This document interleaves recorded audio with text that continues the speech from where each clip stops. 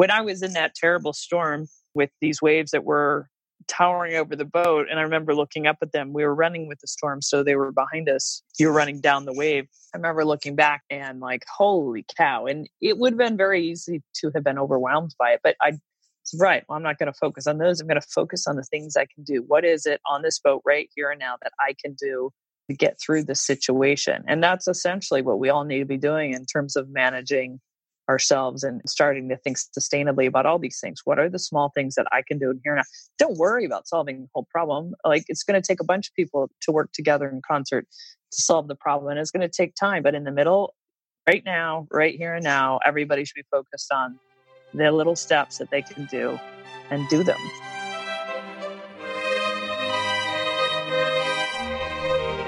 Hi, this is Joshua Spodek, and this is Leadership in the Environment. You're not the only one who cares about your impact enough to act. You're part of a global community undeterred by people saying, if others don't change first, then what I do doesn't matter, and other excuses. We've read the science. We can do this. This show is about personal responsibility, acting, and improving your life by your values. As guest after guest says, the challenge was hard, but thank you for getting me to do it. I wish I'd done it earlier. Listen on for leaders to inspire you, hear their struggles, and then act. Go to joshuaspodek.com/podcast to commit to a public, personal challenge of your own. You're not alone, and you don't have to wait for others.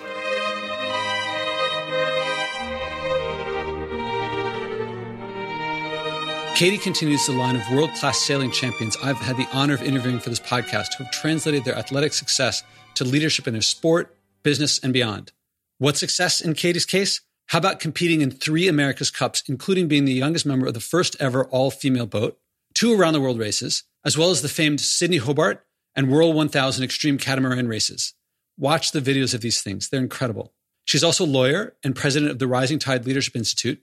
She just got back from an Olympic racing regatta in Miami, which followed placing second in the Sydney Hobart race about a month ago.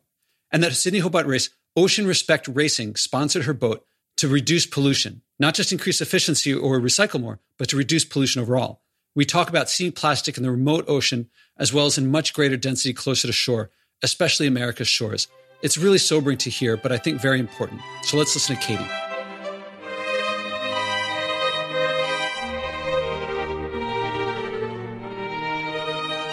Welcome to the Leadership in the Environment podcast. This is Joshua Spodek. I'm here with Katie Pettibone. Katie, how are you? I'm very well. And yourself? I'm very good. Wishing I'd hit record like a couple minutes earlier because we've been joking around and laughing so much. And I hate to keep that from the listeners. I've been trying to think of how to begin this because our last conversation I loved, and that led to conversations with other people that I loved. And then I feel like I could start from the past and talk about things like America's Cups and several America's Cups and all women's America's Cups. Or I could talk about the present. And I guess the recent past was you just raced in the Sydney Hobart race in something that's near and dear to my heart, not just sailing, but also whom you sailed for, which is environmental. And you also, we would have recorded a bit earlier, but you were just doing some Olympic class sailing in, I believe, Miami. Yep. Now, I'm going to leave all of those for teasers for everyone else because I think anyone would want to hear all of those things. And then I've just been looking through some of your web pages and feeds and things, and I see a bunch of pictures of you with motorcycles, and they look pretty cool. Thank you. Yep.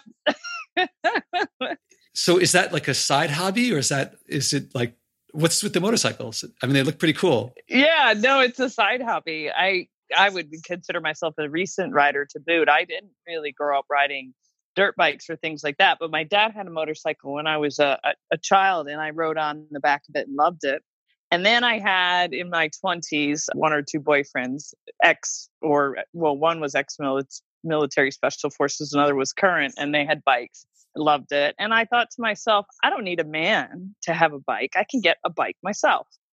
And so I went about taking all the motorcycle courses and I loved it and got some really good advice about what are good bikes for women and found myself with owning a Ducati, which I love. And it's kind of a side thing that I have that makes me really appreciate fine machinery, the environment, the fresh air, and also going fast. So it's interesting because I think of sailing as fundamentally, I guess you can solo sail, but I feel like especially the racing, it tends to be very team. It's a vehicle that uses a team, and motorcycles, Is it now that when you ride, is a guy hanging onto you in the back? Because it usually feels like it's the other way around. Nope, it's just me. And is it a solo? It feels like it's fundamentally different than sailing in that way, the solo versus the team activity. Well, it's funny for my racing, the motorcycle actually, and it's ironic, it's actually very similar because it's attention to detail. It's anticipation, being very aware of your surroundings and processing a lot of sensory inputs, what's happening. Ideally, I like riding with a group because I do like the social dynamic, and it's one of the things I like about teams. But the bike itself and all the things about it are very much like sailing. And I will say, ironically, when I did the last Olympic campaign for the 2016 quad for Rio, I found that the motorcycle was actually helpful in my training because the boat I was sailing was a high performance catamaran, which semi-foiled. And the thing about these boats is that they accelerate and decelerate very quickly. And so the same is true for the motorcycle. And so the body got used to those kinds of G-forces or lack thereof and just reacting quickly. And it actually was helpful for my sailing. Do you like taking vehicles to their limit? I feel like sailing, like I see sometimes these spectacular crashes of $1 million boats that people just take it to the limits. Are you doing something like that? I don't like taking them to the limit. I like knowing the vehicle, whether it's the bike or a car or my sailboats. I like knowing their characteristics and being able to pull out the performance of them and knowing exactly, how they're going to behave and what's going on with the dynamics of it. I hate crashes. Crashes are no fun, but I've had them and you got to know how to get out of them. And certainly in sailing, that sailing in the Southern Ocean where, it's huge waves and no one's going to rescue and there's no, boat standing by to help you if things go south, you figure it out pretty quick. And is that, we're talking Volvo, Yep. Because when I see the videos of that, it's unbelievable. And it's like house size waves. And can you tell us a story about it? Did you crash down there? Is there any? Sure. Yeah, no, I remember which Volvo, which one was it? I've done the Whitbread Around the World 97, 98. And then that was the last year that it was actually called the Whitbread Around the World race. Volvo had bought the property and then it became the Volvo Ocean Race. So I think, where was that? Was that the Whitbread? No, maybe, you know what? Maybe it was a Volvo. We were sailing down there and massive waves. We had a spinnaker up and right on the edge of control. It was seriously fun, but also it was like, I likened it to riding a tiger. I mean, you're hanging on because if you fall off, it's going to be bad. And we were going along. And I remember thinking in my head, I wonder if we should, get the spinnaker down. And this was getting a little on the edge of, hairy and control. And then all of a sudden the steering cable broke. Wow. And then the boat just rounded up into this wonderful, massive wipeout. And, it's on its side, head to wind, and the spinnaker is streaming out like a massive flag, just, flapping and, causing potentially great damage to the mast. It was all crazy. So I jumped down to the leeward wheel, and on those boats, we specifically had designed the steering cables to be independent so that when you had a situation like this, or let's say somebody washes into one wheel and damages the wheel, you can still drive from the other wheel. So I jumped down into the other wheel, but the problem is you have no flow over any of the appendages and you're on your side. So I quickly figured out how to drive the boat in a way that it actually created flow over the appendages so that we could then turn back down these massive waves and get everything sorted out and under control again and fix the broken side. So yeah, that was exciting. That was definitely exciting. It sounds like everything's falling apart and you got your head about you. There's this old phrase in leadership that anyone can captain a boat in calm waters. The real metal comes out when the waves are white capped and the wind is howling. And it sounds like that's what happened. Yep, for sure. And, I will say another story we had, we were training and we were doing this run across the Bay of Biscay, which is to me the most treacherous waters people think the Southern Ocean is. And I think the Bay of Biscay is far worse. And sure enough, this massive storm came through, and the biggest storm I to date have ever been in waves that towered above our masts, and our masts are 86 feet tall. And I remember, you just handle it, you just deal. And honestly, I also have it like, how bad can it be? I mean, we're also close to land, the dangerous part and the good part.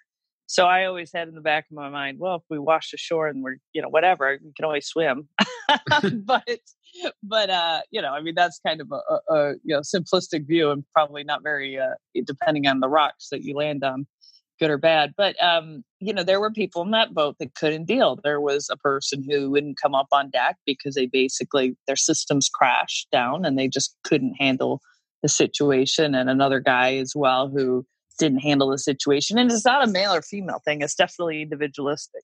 And these are people that you didn't pick, people kind of like hoping for the best. You picked people who you were confident. There was a selection, like you picked people that you were confident would make it.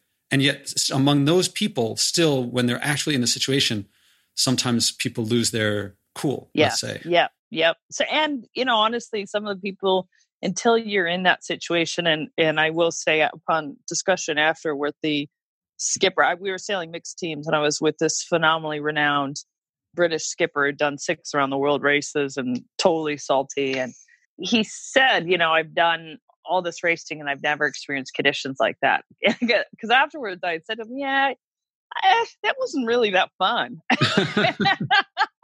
And he said, if you can handle that, you can handle anything. And I thought, oh, well, then, okay, I can do this around the world race then.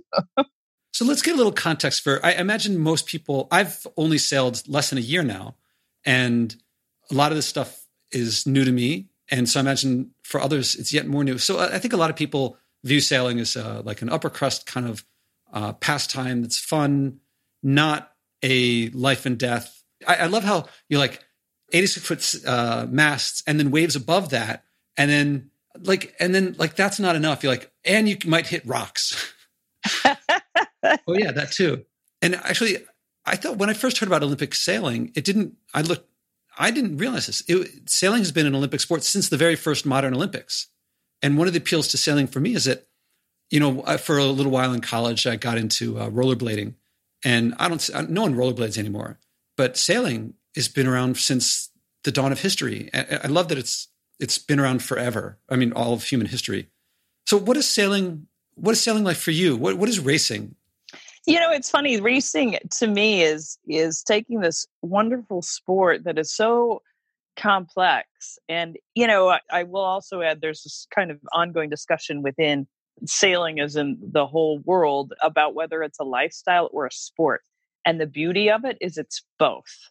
And I think probably there's some things like equestrian you would probably liken that to, which is you can do it forever. You don't have to race or compete or, jump huge fences. But sailing for me is kind of just it's a passion. It's just a lifestyle, but it's also a place where I get to express my competitive spirit and be active and take on a bunch of different complex problems and solve them. And so and in the meantime, I've gotten to sail around the world, and I've made incredible friends in every part, nook and cranny all over this globe. And it's just been a wonderful thing. So it's hard to really kind of say what is it, this one part. The racing I do love because there's so many types of boats, and they are very complicated and nuanced. And I enjoy the intellectual problem as well as the physical challenge. When you said intellectual, I thought you got the weather, you got the currents, you've got the boat itself, then you've got all these other people. It's like on multiple levels and dimensions of things going on all at once. And then you've got the competition. Have I captured a fair amount of it? I'm sure there's more. Pretty much. What part are you drawn to? It seems like leadership and being a skipper seems like a big part of it. I do love the team atmosphere. I love working, and I will say I love working with, even whether it's on a boat or in other contexts, I love working with dynamic people who work together and come up with an ability to perform that's above all single selves. And so I love, because of all those complexities, I love the team sport in sailing.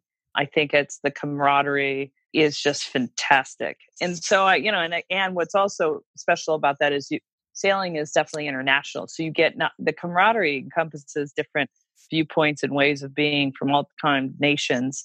And then, it's also very much gender neutral, although at the highest levels, it's still pretty male dominated. And more you're seeing women at the top levels. And so that was the thing that drove me to the sport when I was younger, and I played volleyball and soccer and track and field and all these things. It's like, oh, but sailing, I get to compete with boys and people working together with people of different ages. And that was really, really drew me to it. You set a lot of new records, or I mean, you pushed the limits in this area. I mean, the first all women's America's Cup boat, is that right? Yep. Was that difficult, or was that welcome? Was that challenging, or was it just like, oh, I just felt like doing it? It's funny. So I was youngest on that team. And for me, it just kind of was the next step in my development. I mean, an incredible opportunity. Never thought it would happen, but with Bill Koch's energy and his vision, we had an all-women's team. I will say it challenged the historical male kind of view of women's sailing. And the America's Cup couldn't essentially, although if you look back to the J boats, they had, there'd be a woman on board as one of the owner's wives or such. But it really did, having a women's team there challenging, the men's teams with the physicality of these 80-foot boats was definitely, breaking stereotypes. And the media really responded to that. And this was kind of the time before the internet. There wasn't like we had the web to do the coverage. I think if we had it now, it would blow it up. But it was covered by all the major media outlets. And it was incredible, the public outpouring of support, both male, female, different countries. I mean, everybody was just taken with this because it was a serious glass ceiling that was broken when you had a women's team in the America's Cup for the first time ever. And to fast forward to a couple months ago, you were also in an all-women's boat. And I feel like it get some attention, but it wasn't, I feel like the glass ceiling had been broken long enough that it's not standard, but maybe it's not remarkable anymore. I feel like that's part of the goal. I'm not sure. Yeah, no, we weren't the first all women's team in the Hobart. That had been done already multiple times, and the numbers of women who are competing in the Sonida Hobart is just great. I mean, obviously we would like to see more, but I think it was really great to see a team like ours, where it was a bunch of women who've had tremendous professional sailing experiences, such that anybody would want this team, no matter what gender you were, right? And so it was interesting because we were all talking about, when we looked at the roster that Stacey Jackson put together, this was a team that you would put together to win anything. And it wasn't about male or female. It literally was a boat of top-notch sailors. They just happened to be all women. And so part of me wants to switch over and start segueing into environmental things because, can you tell us about that boat? What the sponsors?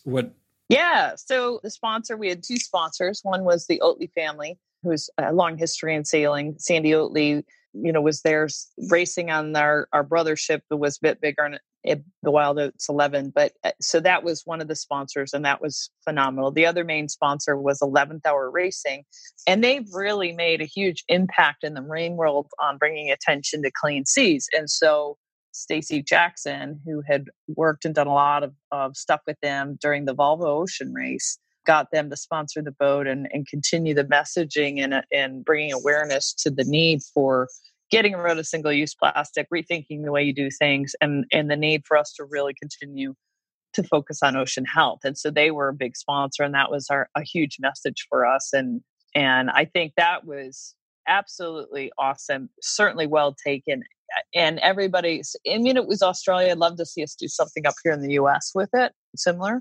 I think it was really, really impactful. I mean, there was a day where the girls were on the beach picking up trash, and they have programs where they go out in the water in the harbor, in the Sydney Harbor, and are, combing the deep depths of it to get this old plastic and debris and trash. And so I think we really need to be more aware of our use of this stuff. And it really struck me how so much, even when we go to provision the boat, you go to buy fruit, go in the store, and it's like, oh, here's a little plastic bag to put your two pears in, because God forbid your pears touch the tomatoes that you're buying or the avocados. Let's have a plastic bag for all of that, which is ludicrous.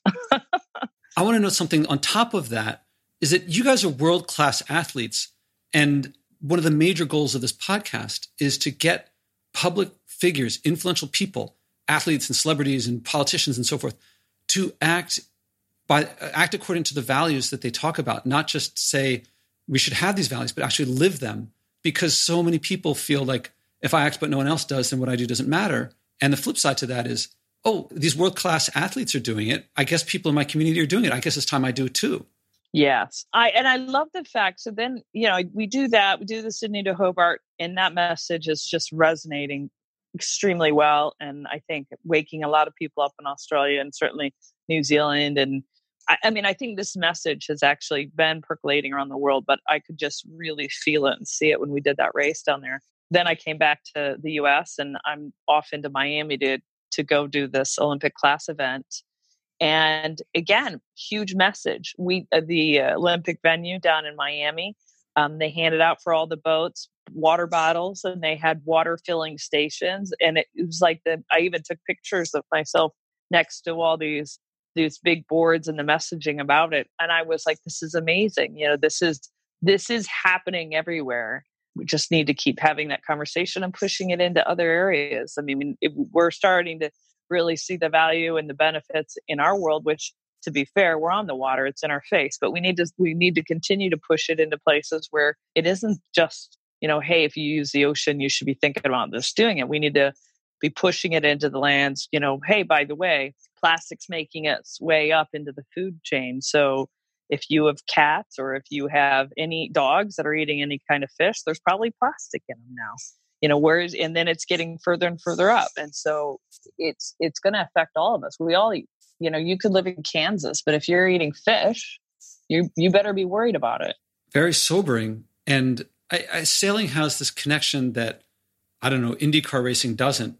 I guess there's going to be the embedded carbon in the boat, but sailing itself is pretty free. And yet I think sailors, I'll ask you this question. I have a feeling I know what the answer is. Do you have a story about being as far away from land as you can imagine and seeing plastic or something like that around? Is that common?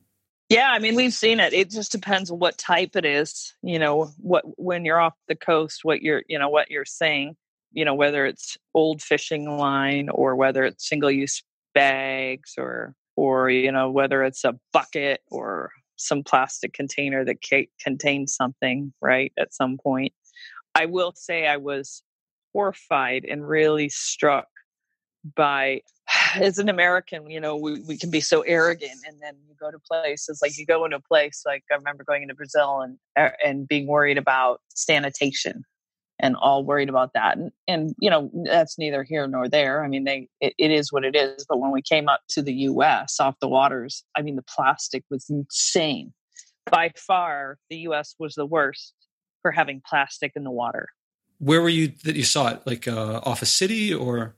Yeah, going into Fort Lauderdale and Miami, and then it's because we raced up the coast. As soon as you got close to the water, 10 miles offshore, you're seeing it just in the water, single-use bags, or like I said, plastic pieces or jugs or this or that. But I will say the single-use bags is where I saw those off of the US. I did not see those in the other countries. You see other stuff, but I didn't really see that level of the grocery single-use bags.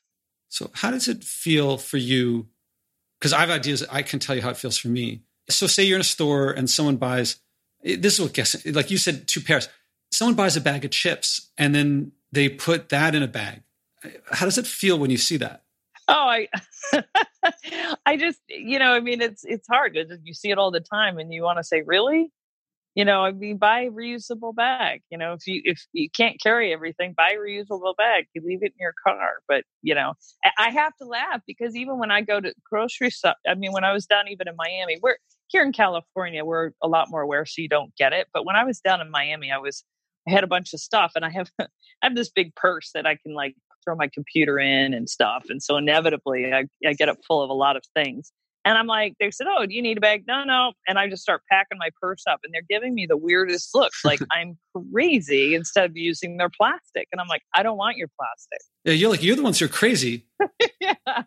I guess people haven't seen a bag off a couple miles off the coast and knowing where it came from and making that connection. I guess people have this amazing ability to hear about Pacific gyres. And this morning I was talking to a friend of mine in Bali, and I said, we were talking about environmental stuff, and I just, by the way, is there a lot of plastic in the water there? And his response, in its absolute ordinariness, is what got me, which was like, of course. And I'm like, Bali's pretty far from stuff. I mean, from like big population centers. I mean, there's plenty of population around there. But it was the way he was like, yeah, of course. Like, that's the world we live in. It used to be that was aberrant, and now that's normal. Yep. So part of me wants to continue about that, but I want to go back to some leadership stuff too, before getting wholesale into environmental things. Because I think you also do a lot of corporate speaking, I think, and training with people who are aspiring leaders in a totally other context than sport. But I feel like sailing, because of that team aspect and because stuff comes from so many different directions and it's so unpredictable, that I feel like this type of athlete brings something that others don't. Is it something that business leadership, but also other types of leadership, I guess political and other areas, is it really in demand? And is it something that they have a lot to learn from you guys? I think it is in demand, and it's interesting because you will see some corporate sailing events. I mean, I think it's definitely a thing where people are realizing that sailing is just a great team building kind of vehicle. But I also think, I look at sailors who've actually left the marine world, and they tend to be really successful in whatever they do because of all the skills that you get, as you mentioned. I mean, you're used to having to work with people in complex and dynamic environments. And so, I mean, whether it's corporate or political or otherwise, I think, it does make for somebody being very effective as a part of, whatever quote unquote team that is, and I think, I work in legal and political world. And I think, it's interesting. I always know that there's another viewpoint. I mean, the international teams I've sailed with, and also there's a million ways to skin a cat on the boat, and so you have to just be really open and present. And I think that's very helpful in today's world. And I do think that people who sail, whether it's high school, college, or onward, I think they're really good people to have in whatever endeavor you're doing. Yeah, I have to say that the community that I've tapped into, I guess it started with Dawn Riley, who put me in touch with you. I'm just meeting all these like America's Cup athletes and champions and Olympians and CrossFit people. And everyone's so super friendly, even though I'm such a neophyte to the sport, not even to the sport. I've only learned to sail. I guess I've been on boats that were racing, but the waves were like 2 feet high. And you got wet. Yeah. And it's such I guess I can't tell if it's the specific group that I've tapped into or if it's just the sport, because partly one of my measures of someone's leadership quality or someone's leadership skills or ability is the number and depth of type of followers they have, people in their community. And so maybe I've just found some really tremendous leaders, or maybe I found a community that's really tight, or maybe both. I don't know. How does it look from the inside? I'd say it's a community that's tight, but I do think, all the people are pretty outstanding as well. And, like any community, we all have our stories where you cringe because you see somebody being a horrible individual and you're like, that doesn't really represent whether it's the Corinthian spirit or whether it's just our sailing spirit. And so, I think that this sport tends to have really good people because ultimately the ocean and the seas don't really care. And so if you're alone out there, other sailors, other mariners are really your allies and your friends that will come to your aid in tough times. And so, it is a real community. You talk about any of these stories where there are mariners who are sailors and then, something goes awry and they have to be rescued. It's the other mariners out there that come to their aid. And so the sea, it's funny because the historical writers, would often characterize as the sea is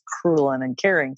I think it's wonderful, but it doesn't care. It doesn't care about somebody's victim story or excuses or this or that. It just is. And so you better be ready to meet it. Have you ever either bailed out or been bailed out? Have you ever been one of these mariners on either the receiving side or the helping side? I haven't been on the helping side. We required assistance up in the North Atlantic when we were doing the Volvo Ocean Race and our mast broke. We ended up getting a tow from a massive Canadian icebreaker in some pretty grim, horrible conditions.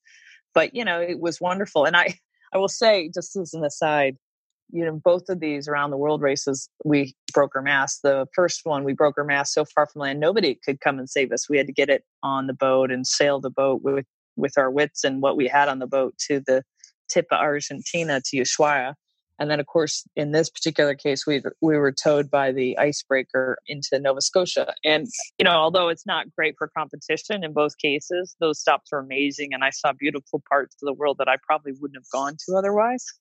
So I think I was very fortunate. I just think, life's the kind of funny thing where it throws you a curveball. It actually can be a beautiful thing. How do you sail a boat without a mast? I mean, someone's like standing really tall and holding it. We had 21 feet left of the mast still up. So our bow girl went up. She basically free climbed to the top of it and attached ropes and pulleys. And we took our small sails and made holes and put them up sideways and figured out ways to trim them and attach ropes to them. And we sailed the boat. Wow. And does that give you a feeling of accomplishment, or is it a feeling of like, damn, we messed up by letting it? How did it break? Was it too strong wind, or No, it was terrible winds, terrible conditions. But here's the classic talk about globalization. It turned out that there were parts on the mast that had been subcontracted out, and the subcontractor put half as many threads as needed for the loads on this piece, and so they failed. These pieces failed, and the mast broke. This is amazing. And that came out in the like a postmortem. Yeah. Because we had a male team, and so they quickly, obviously, were concerned about their mast. They didn't lose their mast, but they were very concerned, and so we had a full because we had no idea why when nothing had happened. Usually something happens, and actually, funnily enough, in the second race where we broke mast, same sort of deal. There were fractures that weren't apparent on visual inspection, and the mast failed. And beautiful, calm waters, very nice, 12 knots, sunny sky, just folded over, just kind of went with a breath. And in the postmortem, you kind of find out the structural failures. There's so much to this sport. And one last thing I want to touch about it before going into the environment part of the podcast is that I really would never have expected the sport or the lifestyle to be as accessible, because it seemed shrouded in elite, rich Kennedy type stuff. And the only reason I got into it was that I was not flying and wanted to go to places off of North America, and I wasn't going to take a cruise ship. And so sailing seemed to fit the bill. And now if I compare what I spent on flying, it's so small compared to what I spend on sailing is much less. And I want to help spread that it's not this snooty upper class thing. I mean, I guess there is that element to it, but that's a lot of things are like that. And I want to help that message get out there. Do you have a view on that as well? No, I think it is definitely not just a snooty class, kind of sport. I mean, I am not upper class. I'm Midwest, middle class. And we have wonderful yacht clubs. And I think about my hometown yacht club, Port Huron, Michigan. That was built with the equity and the sweat of all the members. My grandfather and cousins. And, I just remember being a kid, they basically built that yacht club themselves, brick by brick. And everyone pitches in, and there's no paid bartender. The members bartend, right? And so it's a wonderful community. I mean, sailing definitely is not a snooty sport, though. To your point, there is that element, and you know what? That's fine too. That's beautiful and wonderful. But it's a sport it's a family sport that you can pick up and do. You don't need a lot of money, and all you need is wind and some water. Yeah, maybe I had some weird. I'm trying to think of why I got the idea that I did, because when you talk about that does resonate with, I guess, more if you're. I mean, I grew up in Philadelphia, so I think of Chesapeake or Boston, where just sailing seems to be there. It's just part of culture. Whereas I was, I guess, more inland, and maybe it's just by geography that I just had this view that just doesn't fit with how I look at it now. Yeah, the thing is, it is hard to access sailboats unless you know where to go to get one, and where do they tend to be in yacht clubs. Obviously, yacht clubs like golf clubs, you have to be a member, and so that's, I think, where some of the barriers start to come. But all yacht clubs, or now there's sailing centers and sailing communities centers, and those are all very much trying to get everybody involved, because like sailing, like everything, is fighting for everyone's attention. Whether, I don't care what sport or pastime, whether it's golf, sailing, riding, biking, skiing, we're all so busy in our lives that all these things are fighting for survival. And so, sailing used to be, I think, more prevalent, but we're seeing a little bit of a dip in it, because it does, being on a sailboat isn't fast, right? If you were going to use it as your means of getting someplace, you better have some time, because you're at the wind of the wind. So, well, I have to say that for me, it was because it began as replacing flying, what I was very pleasantly surprised to find. Well, first of all, in Manhattan, the sailing clubs, I'm sure there are a lot of them, but the one that I belong to is a non-owner one. So that the sailboat, I never have to worry at this stage. Maybe one day I'll want to worry about these things, but I don't have to worry about what to do with it in the wintertime and things like that, or barnacles. It's just I go online and I see when it's an open time. And basically every time I've ever wanted to sail, there's a skipper going out and I can just crew on that boat. And so I get all the fun part, and I'm out in the water. There's the Statue of Liberty and the Brooklyn Bridge and Lower Manhattan. And I'm no more than 2 or 3 miles from home by distance. But once I get on that boat, it's the pace of the wind. I'm not, no 81-foot waves there in the New York Harbor, but it's just like whatever stress was in my life, it may be returned when the boat gets back, but it's just such a comfortable pace. It's an escape that flying doesn't. Flying has its other stuff to go to other places, but it gives me, I haven't missed going to other places because it's such another world when you're on the water. That's just been my experience.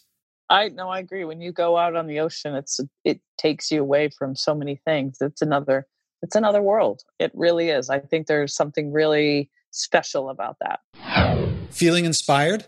Do you like hearing others acting that you're not alone? Go to joshuaspodek.com/podcast to hear other interviews, but even more valuable, join the growing community of people who care enough to act, not just talk. Read the list of people who have taken on personal challenges and then commit to one yourself. Don't be surprised if you end up loving it, changing more, and finding people following you without you even trying. That's what happens when you improve your life by living by your values. So now I want to switch back to environment, because when you were talking about seeing the plastic bags and the single use, of course, this is a Leadership in the Environment podcast, so you're probably predisposed to see things a certain way, but it didn't sound like you were faking it. It sounded like there was something, it was resonating, that there's something, some people might not, they might say, well, whatever, that's part of humanity, but it sounded like it resonated with something in you. Yeah, I don't think it is part of humanity. And I think it's us being careless and selfish and short-sighted and self-destructive, frankly, because, these things that we do and we put out there is always going to come back to us in some way, shape, or form. And when I have seen it, to the extent I have, it's just, I think because if you don't go on the water and you're not in the water and you're certainly not on the shores, maybe it's not in your face so much. It's that notion of, well, if it's not there, I don't have to worry about it. If somebody else is dealing with it, well, somebody isn't, and you need to deal with it yourself, and everybody needs to be responsible for themselves. And it's like anything else, whether it's a complex problem or not, it needs to be broken down into very small steps in front of you, the things that you can do right now. When I was in that terrible storm, with these waves that were towering over the boat, and I remember looking up at them, we were running with the storm, so they were behind us. You're running down the wave. I remember looking back and like, holy cow. And it would have been very easy to have been overwhelmed by it. But I'm not going to focus on those. I'm going to focus on the things I can do. What is it on this boat right here and now that I can do, to get through this situation? And that's essentially what we all need to be doing in terms of managing ourselves and starting to think sustainably about all these things. What are the small things that I can do here now? Don't worry about solving the whole problem. Like, it's going to take a bunch of people to work together in concert to solve the problem. And it's going to take time. But in the middle, right now, right here and now, everybody should be focused on the little steps that they can do and do them. It sounded to me, of all the things you said there, to me, it sounded like the biggest pieces were, and tell me if I misread, but responsibility and being able to act oneself and without being dissuaded by the scale of how difficult something might be, but what can I do anyway? Yeah, I think the thing is scale can really dissuade people from acting. I mean, can overwhelm a person and what you might give up, right? Well, why should I do it? And let's take something that's very common to women around the world, weight loss. You know, you just got to take those little steps and just keep doing them, you know, and it'll work out. You just got to focus on it. And the same with sustainability. All of us need to take those little steps. And you and I have talked about this before. It's like I mean, people can say if you have, oh, I've got to do all these things to incredibly make my life green. Well, that can be overwhelming. So it's like start taking the small steps. Don't use those stupid bags for each vegetable and each fruit, right? Okay, take the next step. Don't buy or use the plastic bags in the grocery, for God's sake. You know what I mean? And then you start, don't use the plastic bottles of water, carry around a thermos, use those, and so all those things, I think you just start, just taking them step by step. No matter how small the little thing feels, if you don't do the little things, the big things seem really big. But actually, even if the little things are small, after you do it, the big things seem more accessible. They seem easy in comparison.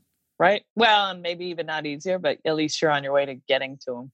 Yeah. I mean, when I first started avoiding packaged food, I would throw out my garbage something like once a week.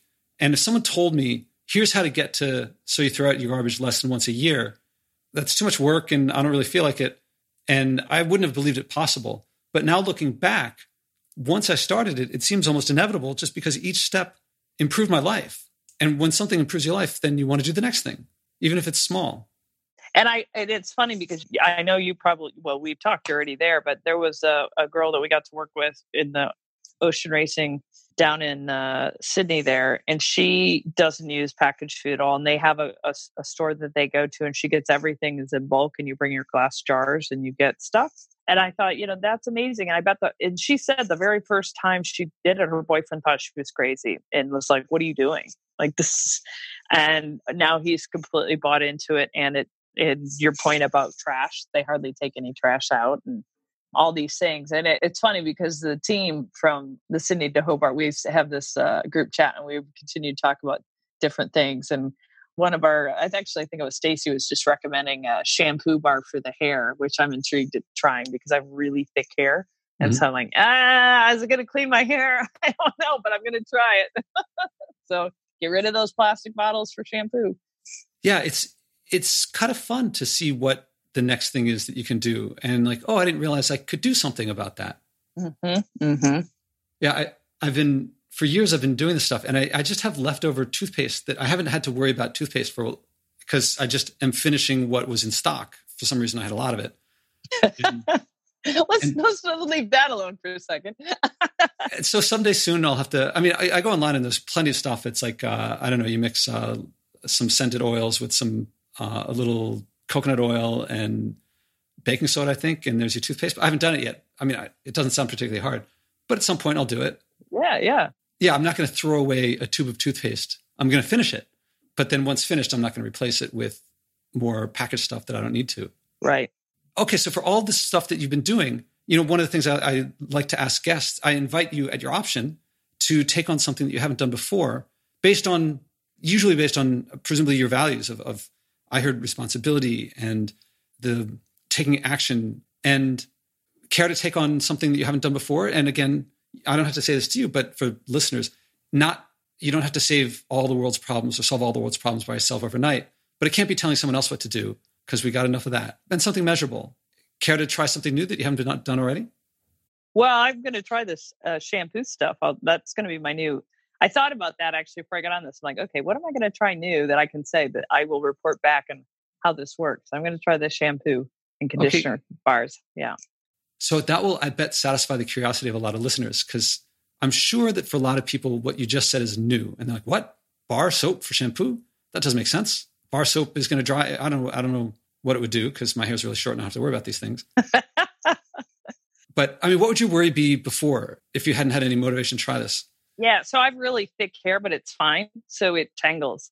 And it's also because it's so thick, it's really hard to, I don't want to say get clean, but it's really thick and tangly. So, what concerns me about is A, does this actually dry it out? B, does it make it greasy? And C, does it actually clean it?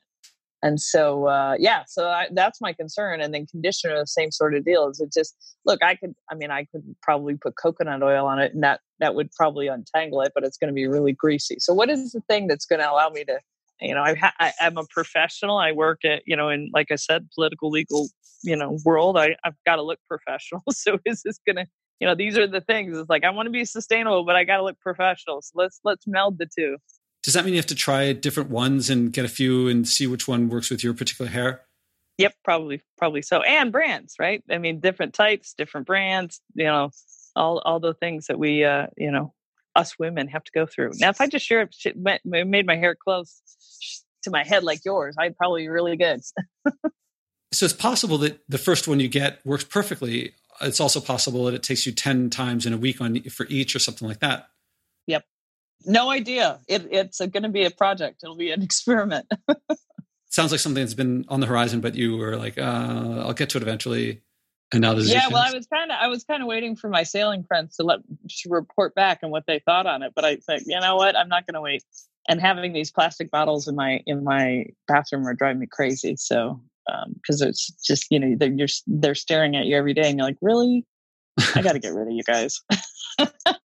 So how long do you think we should take to check back in to hear how it goes? Or should I just hear back from you when it works? I'll let you know. I probably know probably in a month. Okay. And it's also possible that in a month you're like, well, these 5 didn't work. Yeah.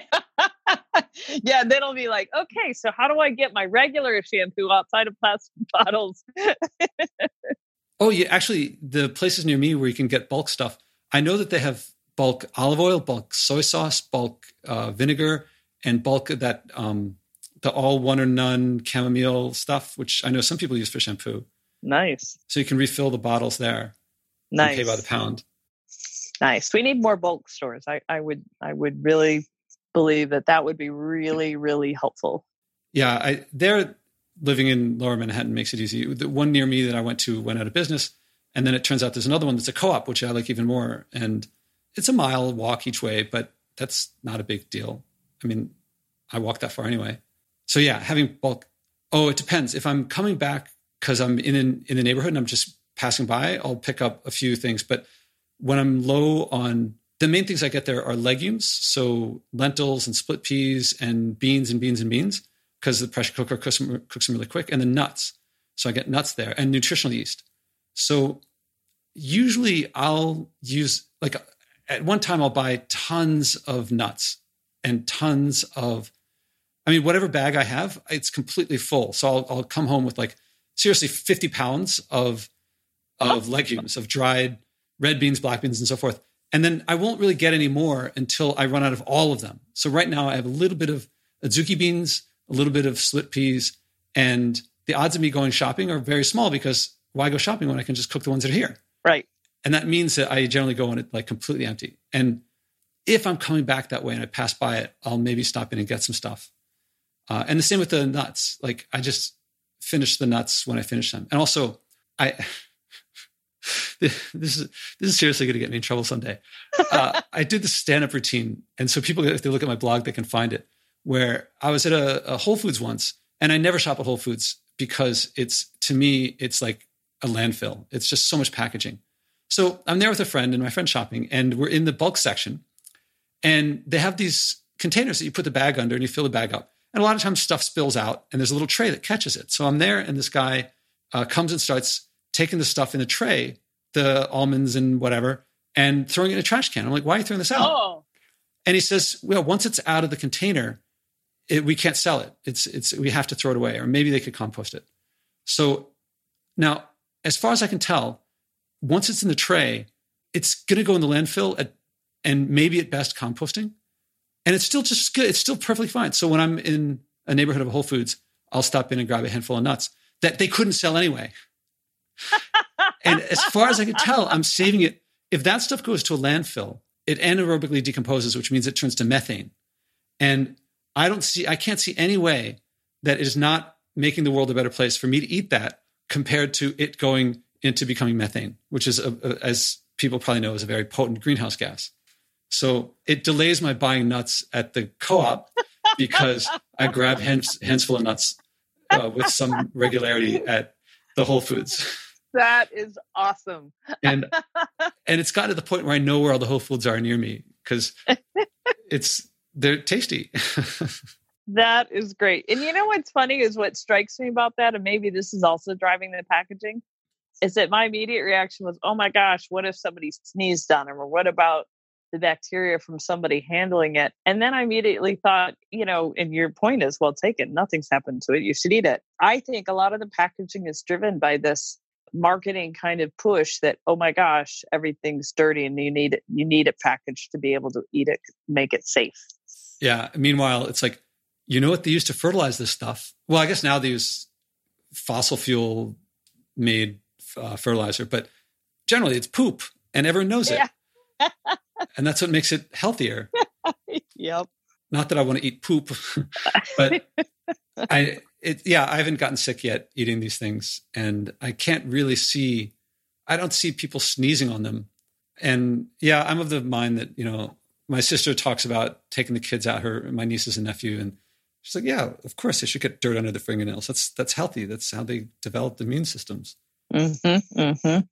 And that's how we keep methane out of the atmosphere. And me with a smile on my face with almond on my breath. All right. So, I'd like to wrap up with a couple questions. One is there anything I didn't think to ask that's worth bringing up? I think we've kind of hit everything far and wide. Okay. And of course, we'll talk again. And is there any message to give to the listeners that you'd like to share? I think, we talked at length about it, but it's essentially just if you do one small thing, challenge yourself a day, and question and just notice, what can I do to get less plastic out there? Whether it's a coffee cup or whether it's, kitty litter bags or grocery bags or toothpaste. I just think it's just do it. Just do it because everybody taking one small step will help. Now, you were saying that in the context of the environment. I'm curious also, does that also apply to, as a world-class athlete who's competed at this global level, around the world and everything?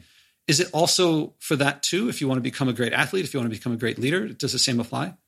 Well, I think the attention to detail and taking the small steps, that applies into, training and whatever goal you're setting for yourself, whether it's athletic or otherwise. It's taking small steps and it gets you to a bigger goal. And so, yeah, I think if you have the ability to take a small step in your life in reducing plastic, you certainly have the ability to do one small thing and getting out and being healthier, whether it's going to the gym or eating better or taking better care of yourself. So, it's all the small steps. It's, it's not losing 50 pounds in 2 weeks. It's, doing one small thing that helps start knocking the pounds down, or, you up the pounds on the gym by 2 pounds and eventually you'll be lifting, exponentially more weight. Or if you're doing yoga, it's I can't get into that position. Well, it's just, you just take it one step at a time and eventually you'll get there. I think that goes for everything. And is that something that happened with you? I realized that I said I was going to wrap up, but I'm really intrigued is it something to reach these waves that could knock down a house? Was it before the 80-foot waves? Were there 70-foot waves? And before that, there were 50-foot waves? And is that how it happened? Or did you intentionally ramp things up in your training? I think my sailing, I ramped it up. I started sailing keelboats when I was in middle school, and I certainly started doing longer distances. My first quote unquote distance race was Port Huron to Alpena, or Port Huron to Port Sanilac, and then Port Huron Mackinac, and then I went to Florida, and there was some Florida distance races, and then I did a transatlantic, and then you do a round the world race after that, after you've crossed an ocean. And okay, I like that distance. So yeah, I think you do. Everything you do is a ramp up. I'm really glad to hear that, because it makes things, because in the environment, there's so many times that people come back to me and they're like, it's not going to make a difference.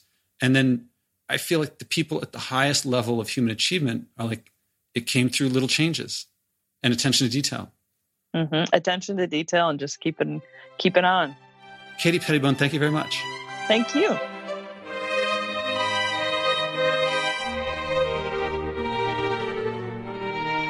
Around the world, sailors see parts of our planet farthest from human establishment. Sadly, I found it's a standard response that they've all seen human junk, however remote they've traveled. When did it become normal that we have polluted every place possible? When will each of us, you, me, all of us, each of us take responsibility? After all, the garbage she saw may well have been something that you paid for. Maybe it was something that I paid for. For the record, on a lighter note, a story is about 10 feet. So those waves that were taller than their 81-foot mast are taller than 8-story buildings. How would you like an 8-story building crashing around you? Staying calm in a situation like that sounds like a tall order, but what you want in a leader. And she achieved that calmness, that leadership, through attention to detail, starting small and practicing. It's the same as turning the ship around with the environment.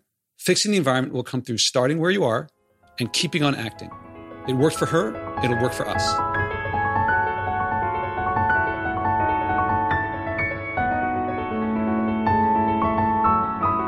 Did you feel inspired too? Then act. Go to joshuaspodek.com/podcast and click to commit to your personal challenge so you can inspire others. Value means better and worse, and living by your values means living better by your values.